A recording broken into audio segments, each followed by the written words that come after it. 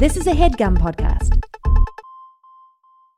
There's something magical about unboxing.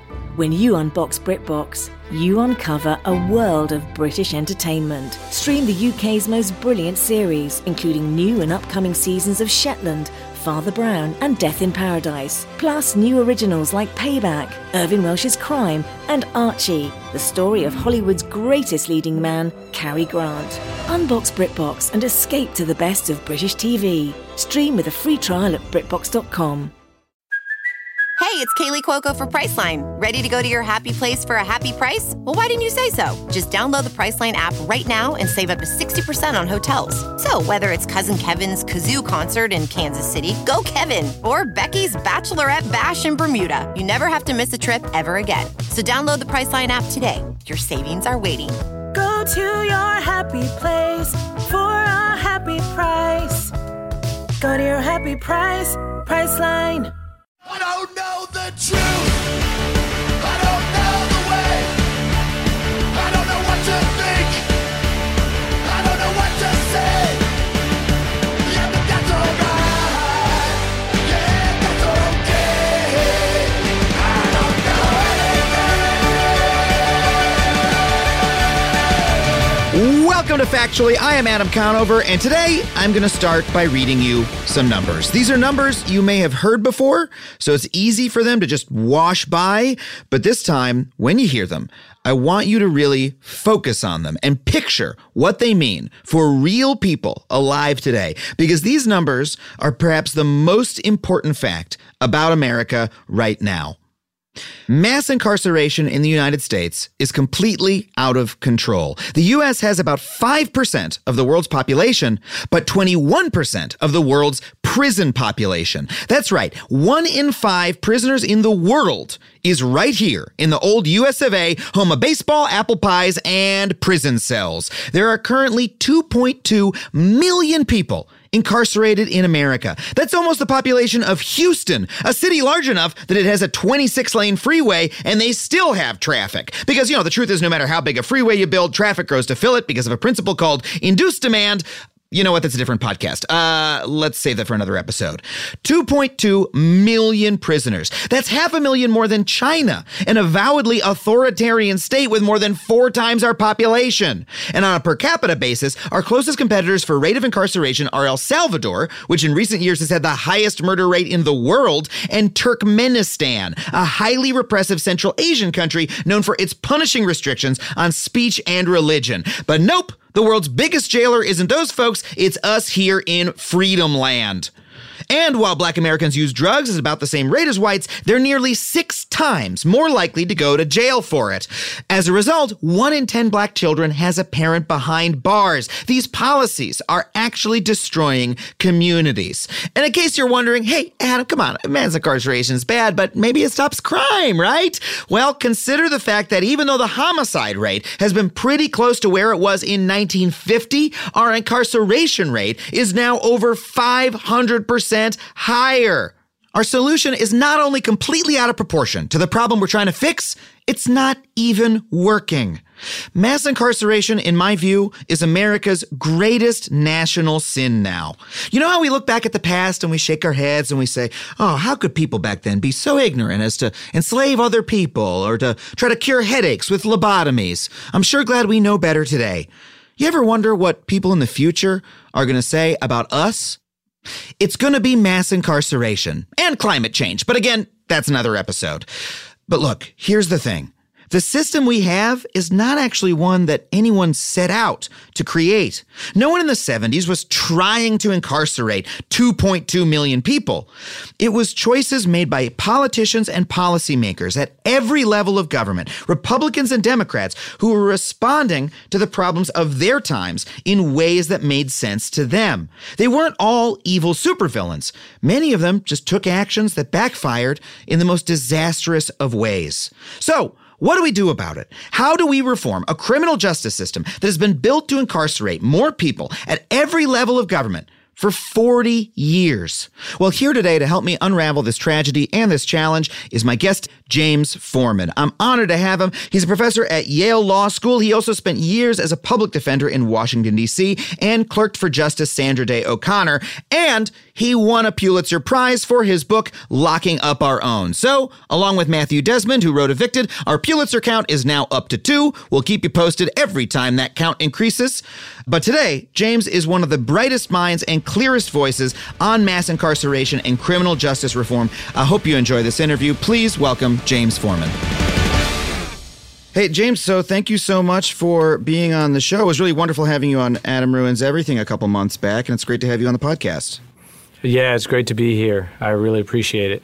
So let's talk about your early work. You spent years as a public defender before you became an author and a professor. How did that experience inform your work now vis-a-vis reforming the criminal justice system?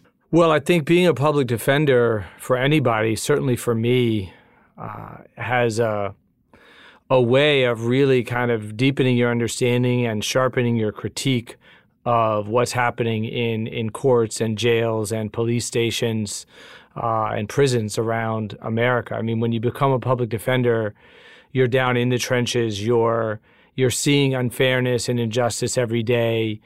You're seeing poor people who have never been provided decent opportunities for housing, for education, for health care, for child support. And now at their worst moment, their lowest and most vulnerable moment, the state is just pouring resources into locking them up for years, for decades, in some cases even for centuries. And so it really, I think when you do it, just the unfairness of our system, it just hits you over the head like a sledgehammer. And I think that for some people it lays them low, and it's really hard for them to go on. And then other people, are able to find a way to go on and to push forward. And that was me. Are there any particular stories from that time that stand out to you that you go back to today when you're thinking about these issues as touchstones? Absolutely. I mean, there's a bunch. I mean, some of the stories that I tell in my book, I guess, are maybe the ones that stood out the most for me, which is why I ended up, retelling them. But one of the teenagers that I represented, you start out in juvenile court, I should say, in my office. And so some of the stories that stand out the most for me, I think in part because I was a new lawyer and in part because they were kids, they were teenagers, involved my experience in juvenile court. But one of the people that I represented, a teenage client, I call him Brandon now. That's not his real name, but I want to protect his identity. He is 15 years old, charged with possession of a gun, small amount of marijuana, and he was facing sentencing, and I was asking for him to be put on probation, and I had a letter from a teacher and a counselor at his school. I had his mother and grandmother there in court. They were asking for him to come home. They were asking for a second chance, and the prosecutor was asking for him to be locked up at a place called Oak Hill, which was D.C.'s juvenile prison. And like a lot of juvenile jails around the country, Oak Hill combines a nice-sounding name. Oak It sounds great, yeah. It sounds great, right? It combines that with a really terrible, violent reality. I mean, drugs and violence are everywhere. And it was a place that there were no real programs. There were no functioning programs for kids. I mean, there were things on paper, but if you go out there, you saw that it wasn't happening. And the judge that had to make the decision in the case, Judge Curtis Walker, again, not his real name, he looks out in the courtroom at the prosecutor, he looks at the public defender, he looks at Brandon, and everyone in the courtroom in this case happens to be African American.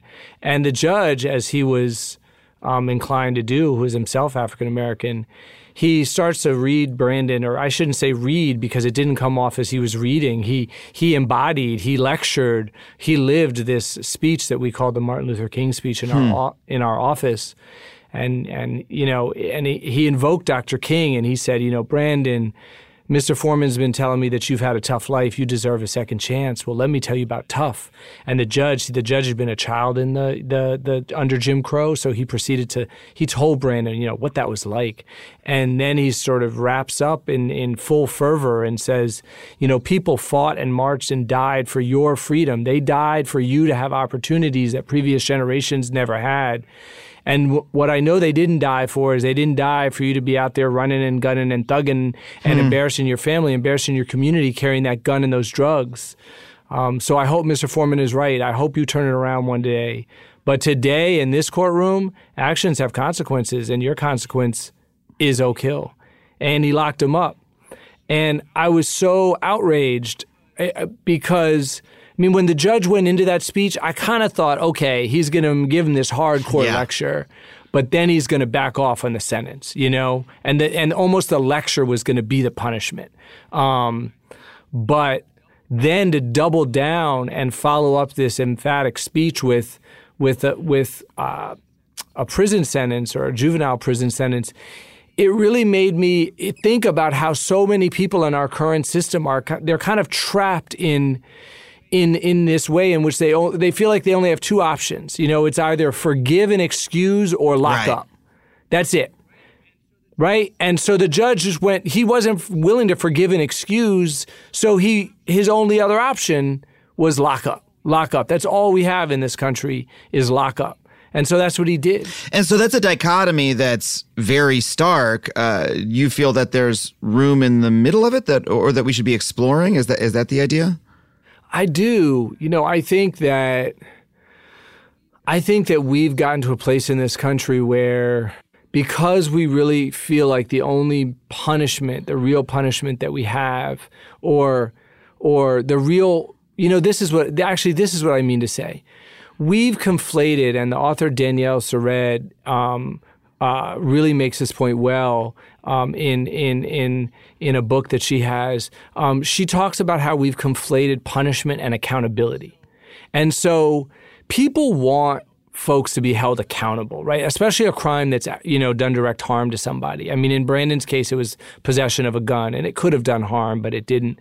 But, you know, in a case where there's been a direct harm, people want, and we all want somebody to be held accountable. We want them to have to acknowledge that what they did was wrong. We want them to apologize. We want them to make some sort of amends. We want them to show us that they're going to live a different future than the past that brought them to that moment. You know, that's what we crave, I think, as humans. But the system that we have, we've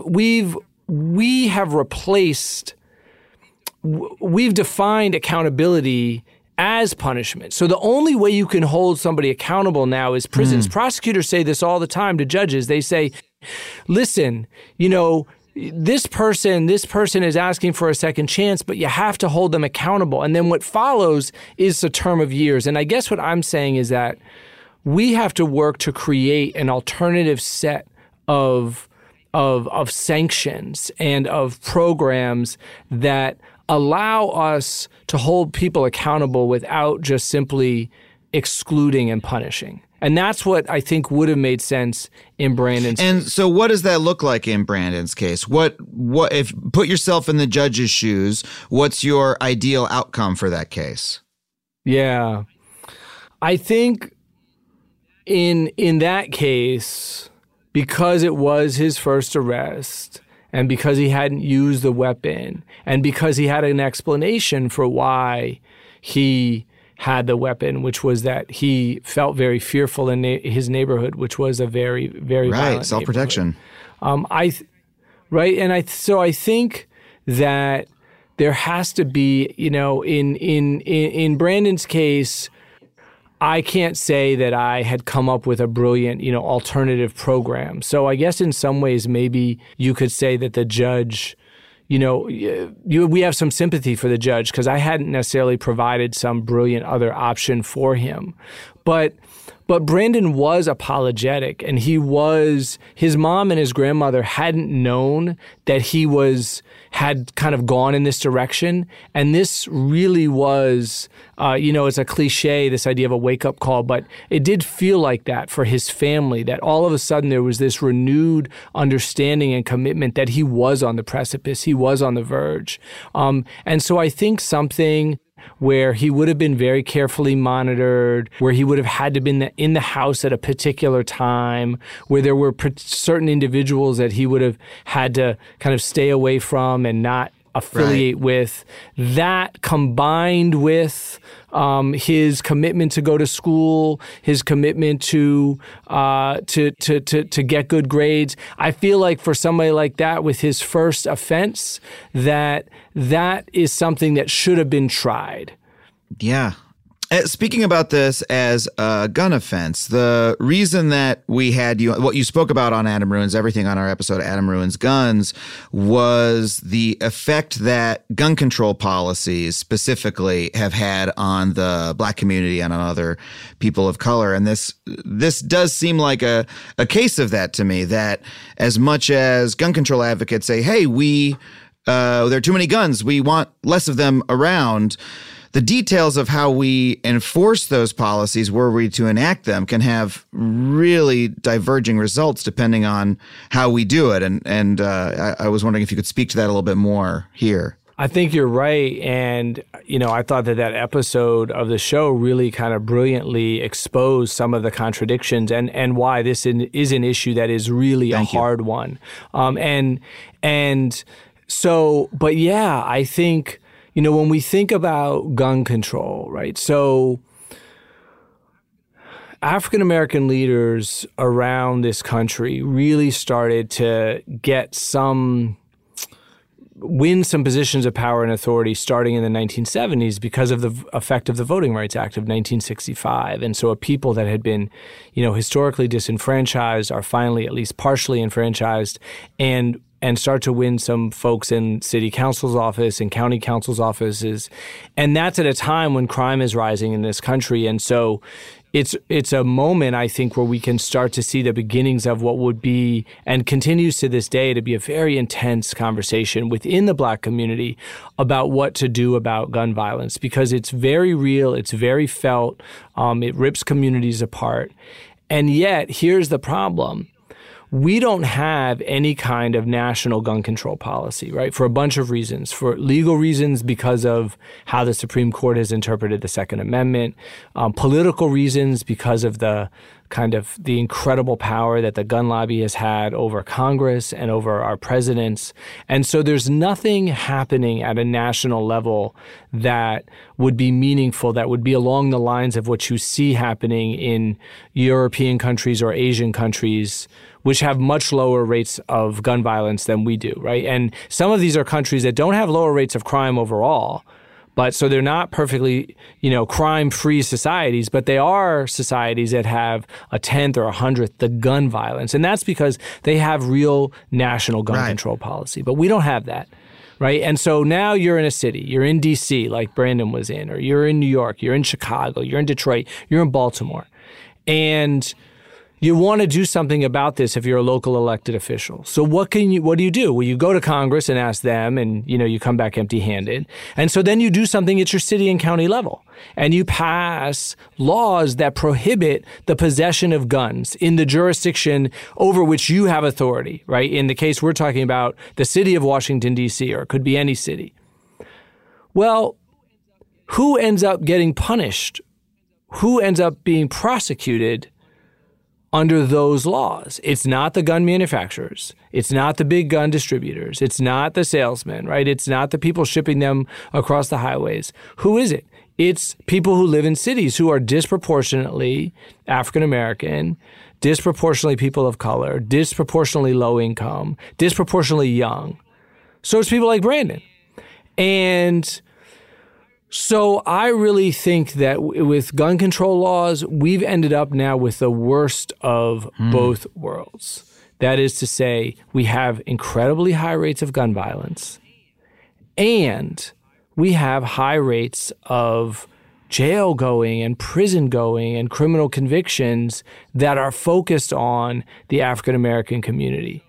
So I'm not on this one, I like to have solutions. I'm not 100% sure what the right answer is, but I know the answer that we have right now, isn't the right one. So let's talk about the fact that you said in that courtroom that Brandon was in that the judge was African-American. Most of the people in the courtroom were African-American. You talked about how in D.C. there was this moment of Black elected leaders coming to power when a lot of these policies were passed. This is the topic of your book, Locking Up Our Own, which is it's an incredible book. And it's such a starkly different narrative from the one that we normally hear about mass incarceration, about violence, about crime in our cities. The normal narrative we hear is that mass incarceration is discriminatory and that, there's the right-wing argument about black-on-black crime that we hear. The history that you tell stands in such stark opposition to both of those narratives. And I was hoping you could summarize that for us. Absolutely. So when you say the kind of right-wing narrative, so let me take that one on first, because I do think that the story I tell really is in stark opposition to that, and then I'll get into the other one as well. But right, you hear this anytime there is a shooting by a police officer, right, of a black citizen. And Rudy Giuliani, a couple of years ago was on the news constantly making this point, but there are many others who make it. And people say, when black citizens go out and march, when you see Black Lives Matters protesters taking over a highway or otherwise engaging in civil disobedience, people will say, well, how come they only care about crime when it's a police officer? How come they don't care about crime in their own community? How come they're not protesting then? And I think the history that I tell really focused on the last 50 years, but in some ways going back even further than that, is that the African-American community has always been focused on and really consumed by the question of self-protection and protection of Black lives against all possible threats, right, including Black neighbors, Black friends, Black family members. Like the notion that Black people only started to complain about crime and violence and only started to demand responses by the state, when it was a police officer, it's somewhere between wrong and a lie. And I don't like to call people liars that often. Because I think some people are honestly mistaken because they don't know the history. And so I feel like my book is a rebuttal. It's a 200-page rebuttal to the claim that Black people only started caring about this issue. Your book is full of these examples of press clippings from Black publications that are talking about the problem of crime in the city, crime among, brother robbing brother, kind of to use sort of the lingo of the time, and of these, when these elected leaders came to power, they started instituting what we would now think of as tough on crime programs.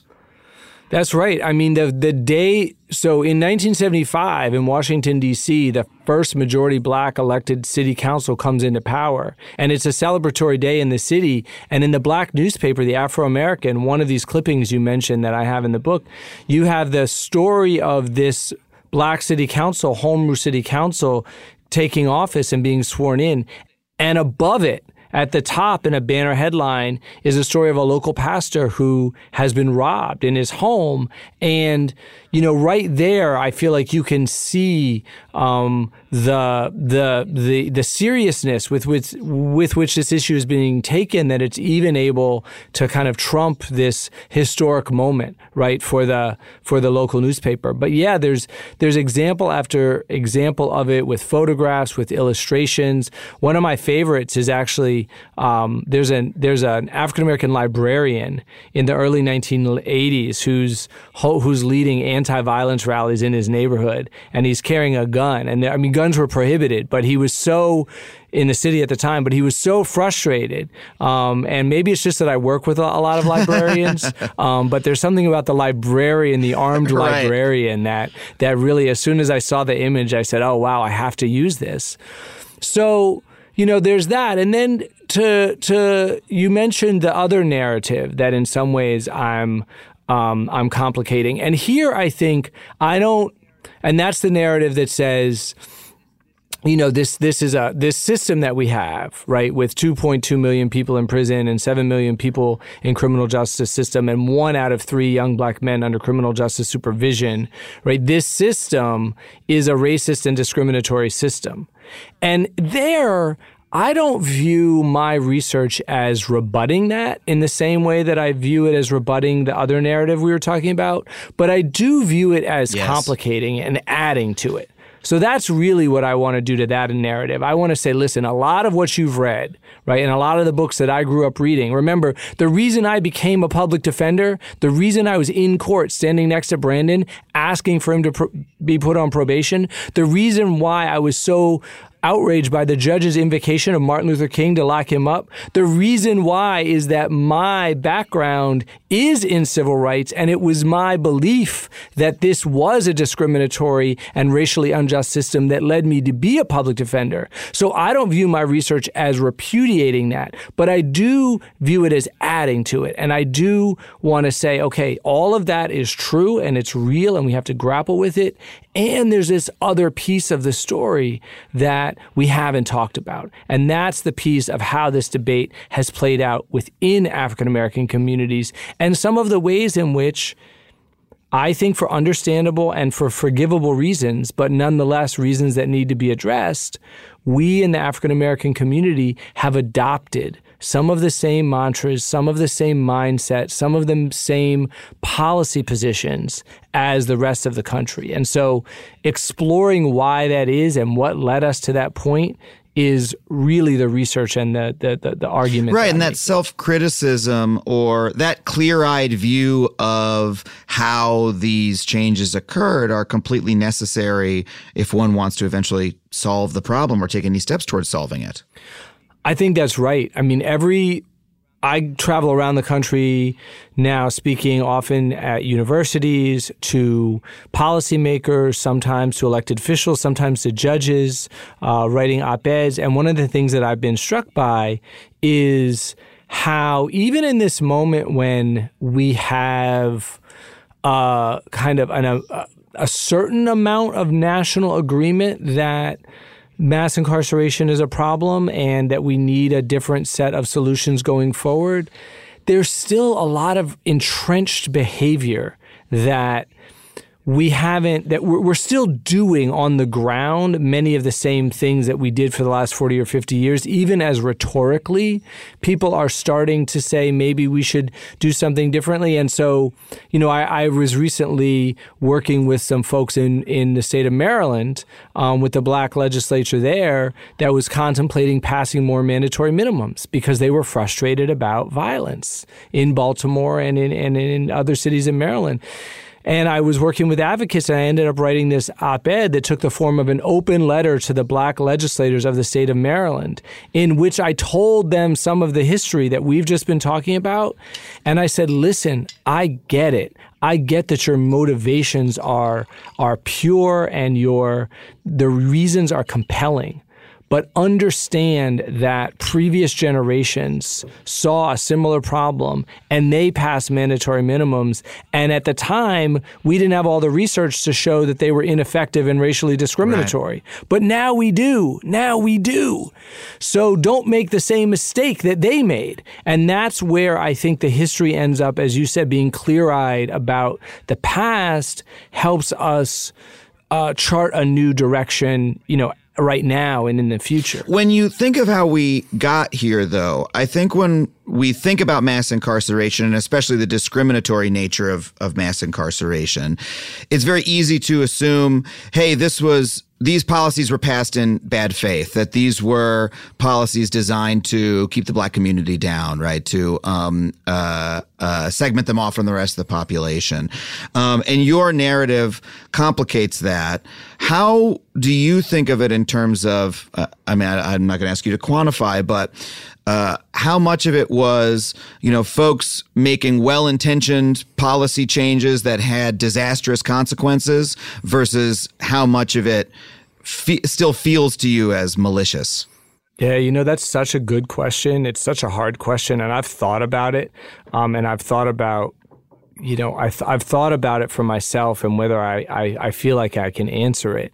And I'm not sure that I can, other than a sort of a kind of a cop-out answer, which is to say, some of both, but I'm not sure how much of each, which I know is unsatisfying. It's unsatisfying to me, honestly, Because we clearly have, right? We clearly have historical figures. You can go back to, President Nixon, right? Whose advisor, H.R. Haldeman, was kind of famously, and now in many histories has been quoted as describing Nixon's theory and saying that, Nixon understood that, we couldn't talk about blacks in the same way that we had done in a previous era. So now we were going to talk about crime as a way of signaling to that kind of white middle-class suburban voter that we were here to protect your interests and they aren't, right? So there are clearly figures who are very intentional in their exploitation, right, of kind of race baiting. I mean, George H.W. Bush and the Willie Horton ad to that go forward a couple decades later after Nixon, or even today, Jeff Sessions, and, the former attorney general, or our current president, and the way that, he talks in this kind of fact-free way about Chicago. He'll invoke Chicago as after citing some numbers, and he won't mention things about the national crime decline. He'll sort of pick a particular city that's associated with having a large black population and hold it up to the audience at the Republican National Convention as you should be afraid the Democrats are going to let the rest of the country become like Chicago. And so there are figures from today back into 50 years who seem to be exploiting racialized fears, right? And there's this other story that I've been describing to you. There's a story of people who, like the judge, right? I wouldn't put the judge who sentenced Brandon. He's not in that category in my mind. I mean, I'm outraged that he locked Brandon up, but I'm much more sympathetic to his motivations. And how to divide that up, I'm not really sure. I'm really not. Well, the problem is so difficult, but let's talk about some solutions right after we take a short break.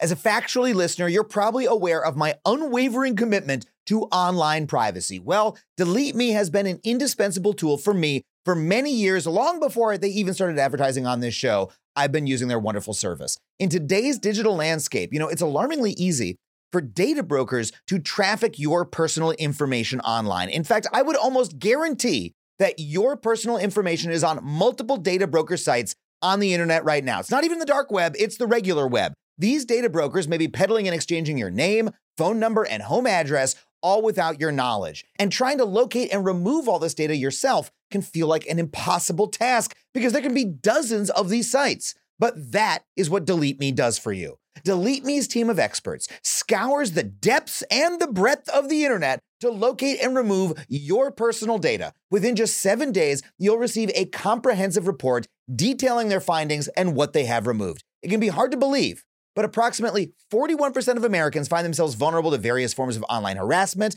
and this means doxing, scams, and even identity theft, all of which pose significant threats to your financial security and could potentially derail career opportunities. I mean, I used to get weird people calling my cell phone all hours of the day or night until I signed up for Delete Me, and it cut it right out. So if you want to safeguard yourself like that and live with the peace of mind that experts are hunting down and removing your personal information every 3 months, then check out Delete Me. Go to joindeleteme.com/Adam and get 20% off for all consumer plans with the code Adam. That's joindeleteme.com/Adam.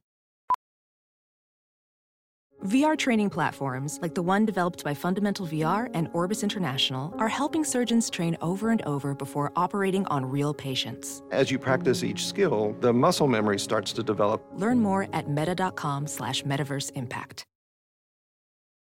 I normally find bras to be so uncomfortable and constricting, but Skims has changed that. You know I love Skims underwear, so I finally tried their bras, and Skims has delivered again. Skims bras are worth the hype for the amazing shape and support they give, but what I wasn't expecting was how comfortable they are too. I've tried so many bras in the past, and the main issue that I have is that they weren't supportive enough, to the point where they felt slouchy. I love my Skims wireless form bra because it's so comfortable and supportive. The older I get, the more I care about actually being comfortable in what I wear every day. And with my wireless Form bra, I no longer have to sacrifice my comfort for the support I need. Shop Skims bras at skims.com, now available in 62 sizes, 30A to 46H. Plus, get free shipping on all orders over $75. If you haven't yet, be sure to let them know we sent you. After you place your order, select Podcast in the survey and select our show in the drop-down menu that follows.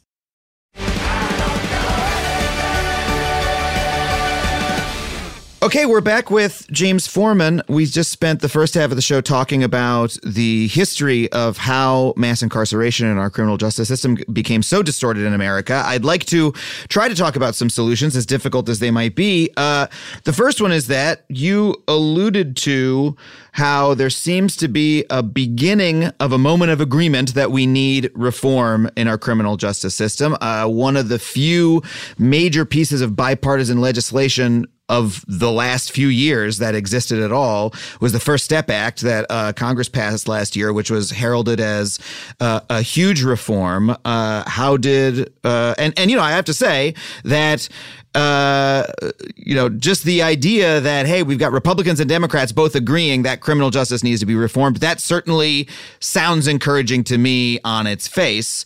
But as someone in the trenches of it, what is your feeling about it?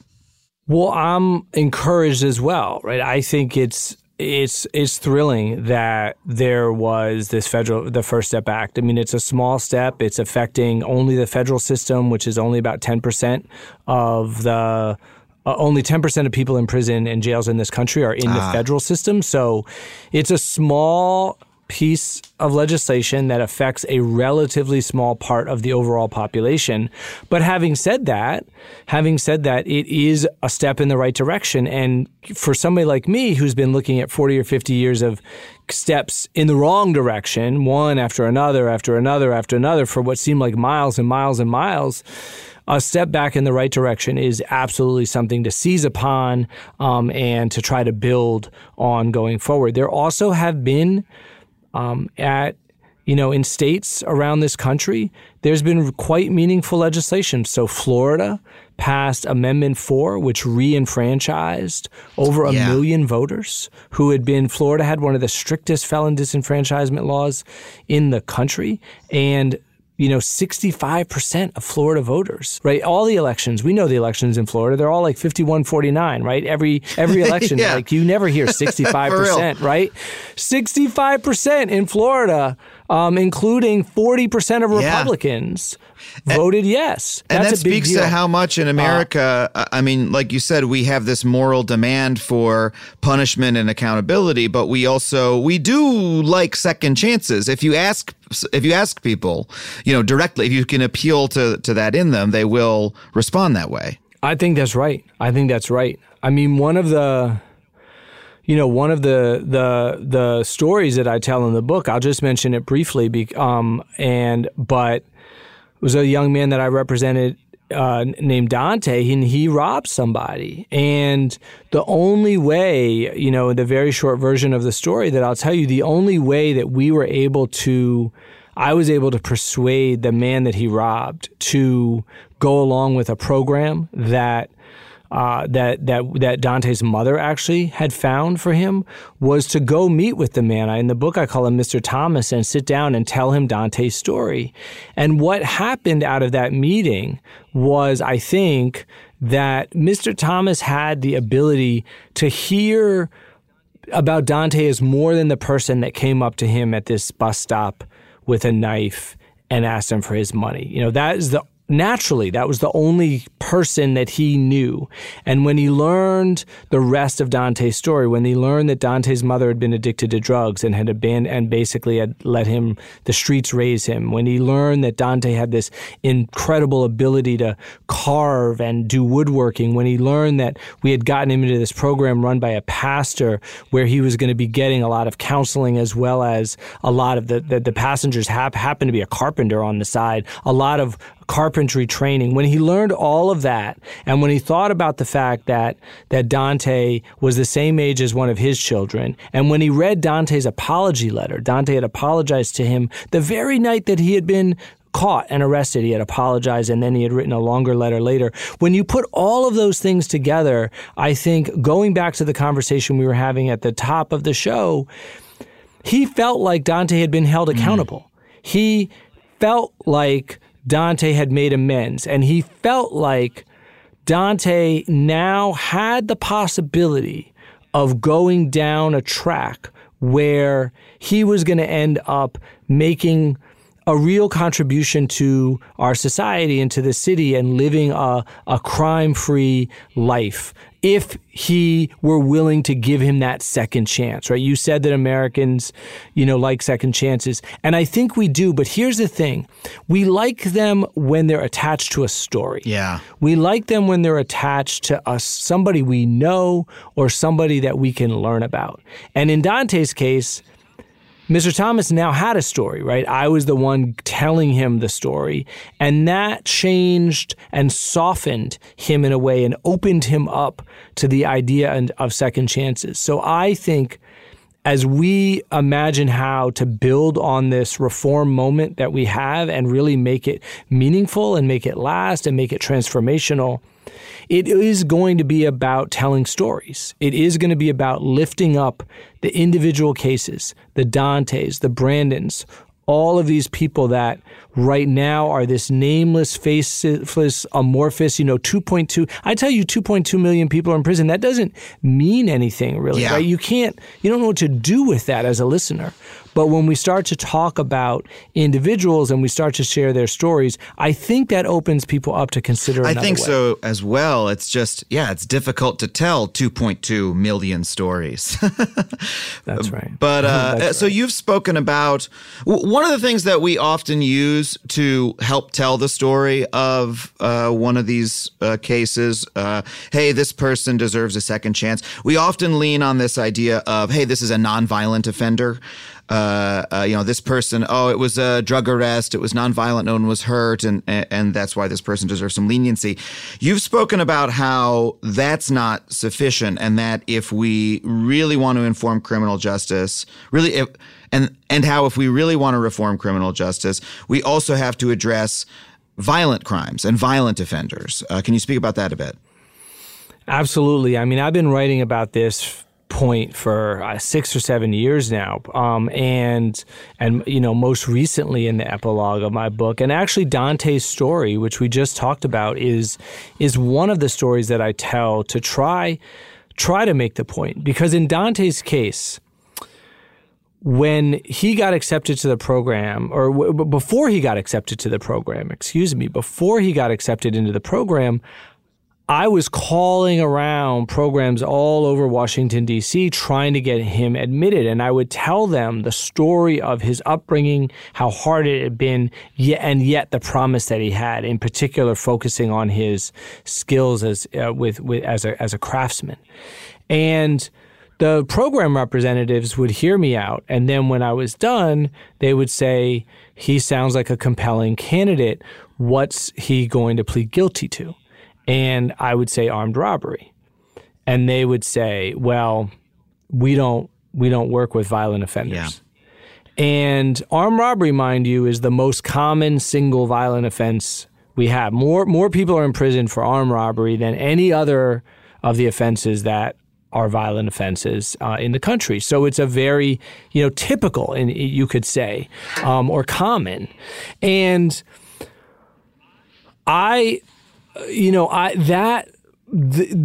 how demoralizing it was to have the whole of Dante's person reduced to that offense, to be reduced to that label, it was, as I said, it was just demoralizing. And so I feel as if, when we look at reform in this moment, over half the people that are in prisons in this country are in prison for an offense that has been labeled or coded or identified as violent. Now, some of them may not be. Most of them are not what the average listener may have in mind, which is rape or murder, right? And so we had to be clear about, well, what do we mean when we say violent? But when we broaden it out, as the criminal legal system does, to include robbery, to include armed robbery, to include burglary, to include, in some cases, gun possession, you get to over half of the offenses. So we're not going to meaningfully make a dent in 2.2 million people. But more than that, we're not going to be, I think, kind of fair to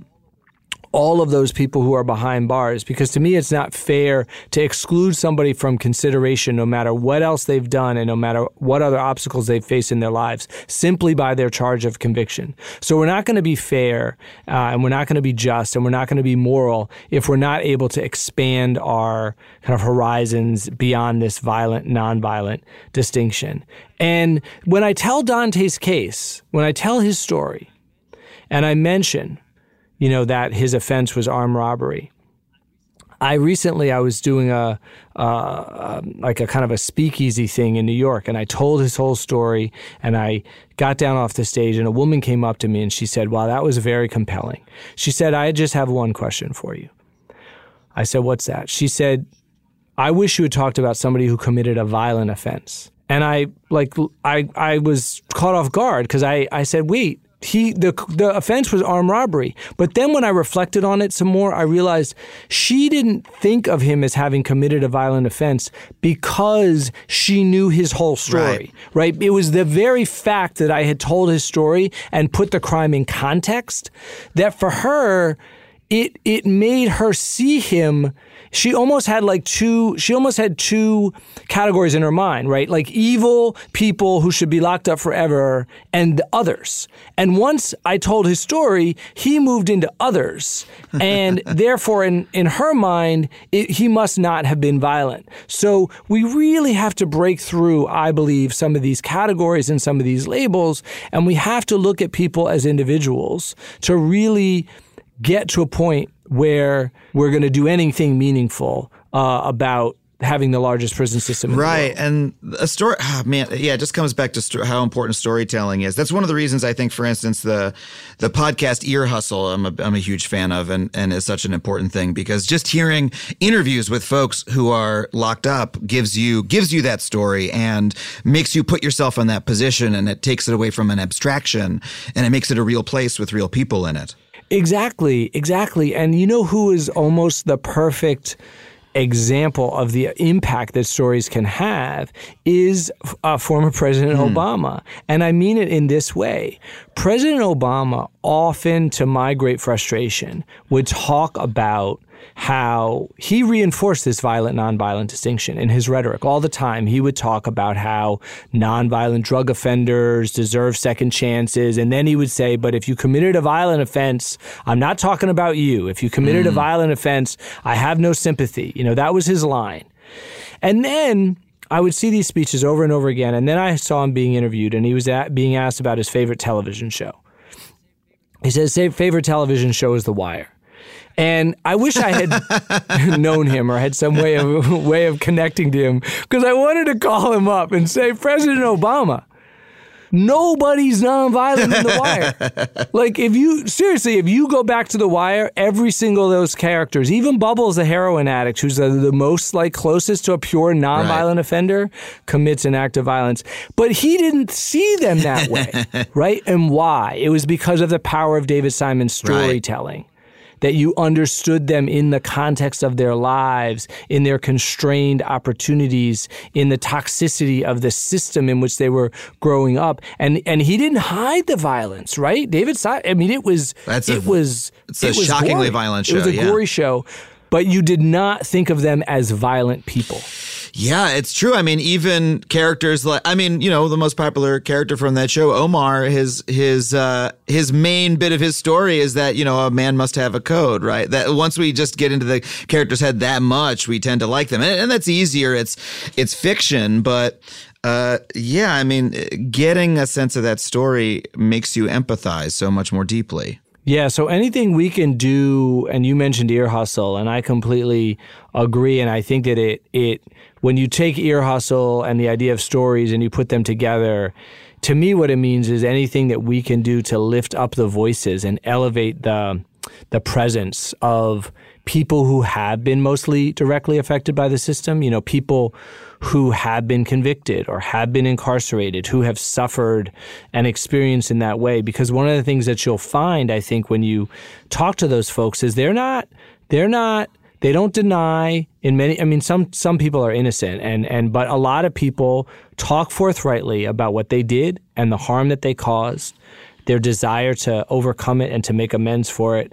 And then they go on to talk about all of the ways in which the system that we have doesn't make things better. Like, we think we're solving crime, responding to crime. We think we're holding people accountable, but we're not. So if we can do more to raise up the voices of those individuals, people like the ones we hear on Ear Hustle, and make that more of a, not like a niche part of our programming, but a more kind of regular part of the media that we consume and the information that we consume, I think that's a critical piece of the reform agenda. I'm curious, and you can defer on this question if you like, because I know that you have a position where where what you say has weight. But I'm very curious because I've spoken to a number of reformers and activists on this issue, and it often seems that they fall into two camps where they're either reformers or they're almost always reformers. But then sometimes under the surface, I realize that they're also abolitionists. That they feel that the prison system has so abandoned any notion of serving a constructive purpose, that rehabilitation isn't happening, that clearly the only purpose is to sort of sequester folks we're frightened of far away from us. And I'm curious where you fall on that. Yeah, that's such an important question. So,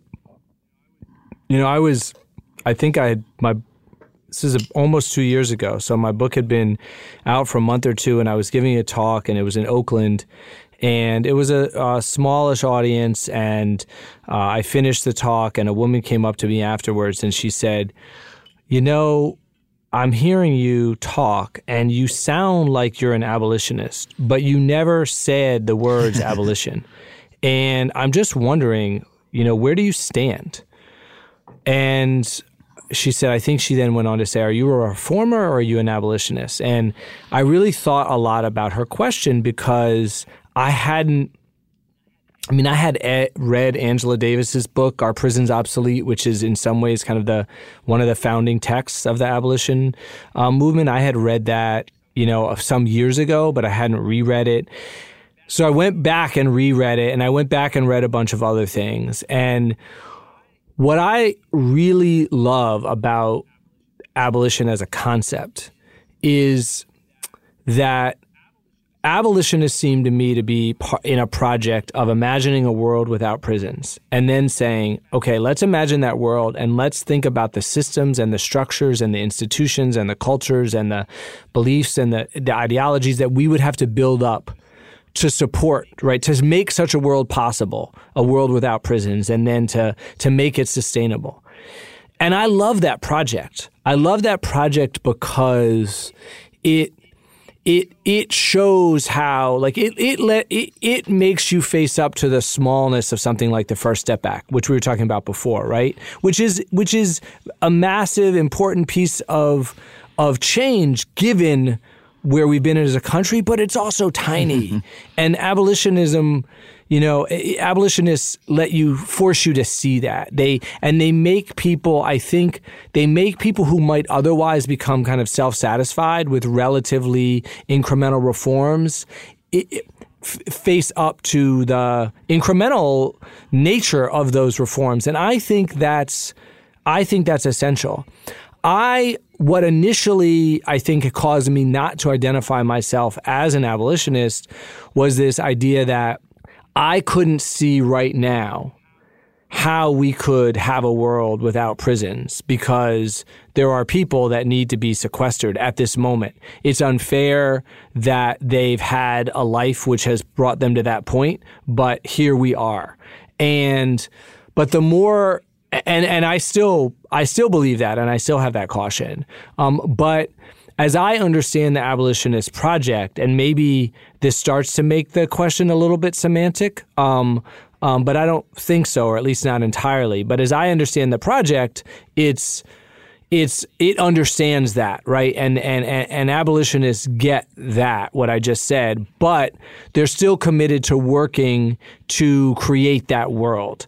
And so, I guess I've increasingly come to agree with the woman that asked me the question, and increasingly been comfortable with calling myself an abolitionist, as long as all of those, with various caveats. And maybe my caveats, I don't know, right? Maybe my caveats would make the abolitionists say, no, you're not, you're not actually one of us, right?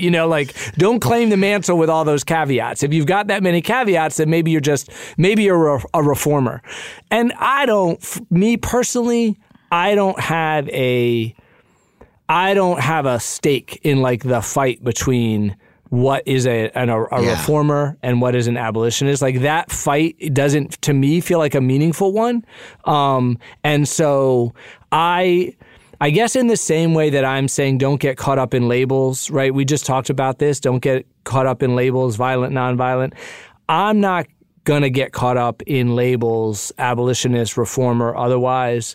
What I am going to do is to continue to be part of a project that says, let's make our prison system as small as it possibly can be, and let's build up structures of support, drug treatment, mental health treatment, education, housing, schools. Let's build up this robust infrastructure that can actually help communities thrive and can help keep us all safe in a way that nurtures and rehabilitates and protects and restores communities without all the toxicity of our current system. So that's my project, and I'm happy to be called an abolitionist. I'm happy to be called a reformer. I'm happy to be called an idealist, but that's who I am. Well, that's a wonderful North Star, at least to fix for yourself, to move towards, and for all of us to move towards. I'd just like to end by asking, for folks listening, this is such a massive problem, like a lot of the problems I talk about on this show, but this is one of the most massive and overwhelming. And, there are small reasons for optimism, but I'd just like to ask, for the folks sitting at home saying, I wish there was something I can do, what can they be doing? Absolutely. There's so much to, and so here's the thing that I'll say about that, which is there's so much to be done because the system, the unfairness of the system now touches so many different aspects of our law and our society and our economy and our politics. So the answer is going to depend a lot on what's happening in your local community. The organization, the ACLU, has a national reach. They have offices in all 50 states. And so what you should do is going to vary a lot state to state and county to county. But I think going to the ACLU Smart Justice Project and just checking out the resources in your community is a great way to start. Another organization called Families Against Mandatory Minimums is similar. They have offices around the country, and in not in every state, but in many states. And the last organization that I could think of in this way is the Sentencing Project. They do a lot of DC-based work, but they have affiliates all around the country. So I think the most important thing for an individual to do is to get in community with other people where you live who care about this issue. And those folks are going to help guide you to some of the solutions. In some places, it might be changing our bail system. In some places, it might be eliminating mandatory minimums. In some places, it might be giving people who are coming out of prison the right to vote. The issue is going to vary state to state, community to community. But if you get connected with some of the organizations that I just mentioned, I think you'll find a way to do something that is important and is meaningful to you. Well, thank you so much for coming on the show, James. Talk about it. As I sort of said in my introduction to the show, it's a problem that we're all aware of. We're all aware of these numbers, but confronting them is so difficult to actually hold them in our minds and fix ourselves on what they mean. And I really appreciate you coming on to help us do that and help us find our way out. Absolutely. Thank you so much for choosing to focus on this issue. And I hope this podcast turns out to be a great success. Thanks so much, James. Thank you once again to James Forman for coming on the show. His Pulitzer Prize-winning book is again Locking Up Our Own. And that is it for this week's Factually. I'm Adam Conover. Please give us a rate or review or a subscribe on Apple Podcasts, Stitcher, or wherever you get your podcasts. I want to thank everybody at Earwolf and our producer Dana Wickens, our researcher Sam Roudman, and the party god Andrew WK for our theme song, I Don't Know Anything. Check it out on iTunes or whatever. You can follow me on Twitter at Adam Conover, or you can subscribe to my very special mailing list at adamconover.net, where you'll get secret links and news directly from me. Until then, we'll see you next week. Thank you very much for tuning in. That was a HeadGum podcast.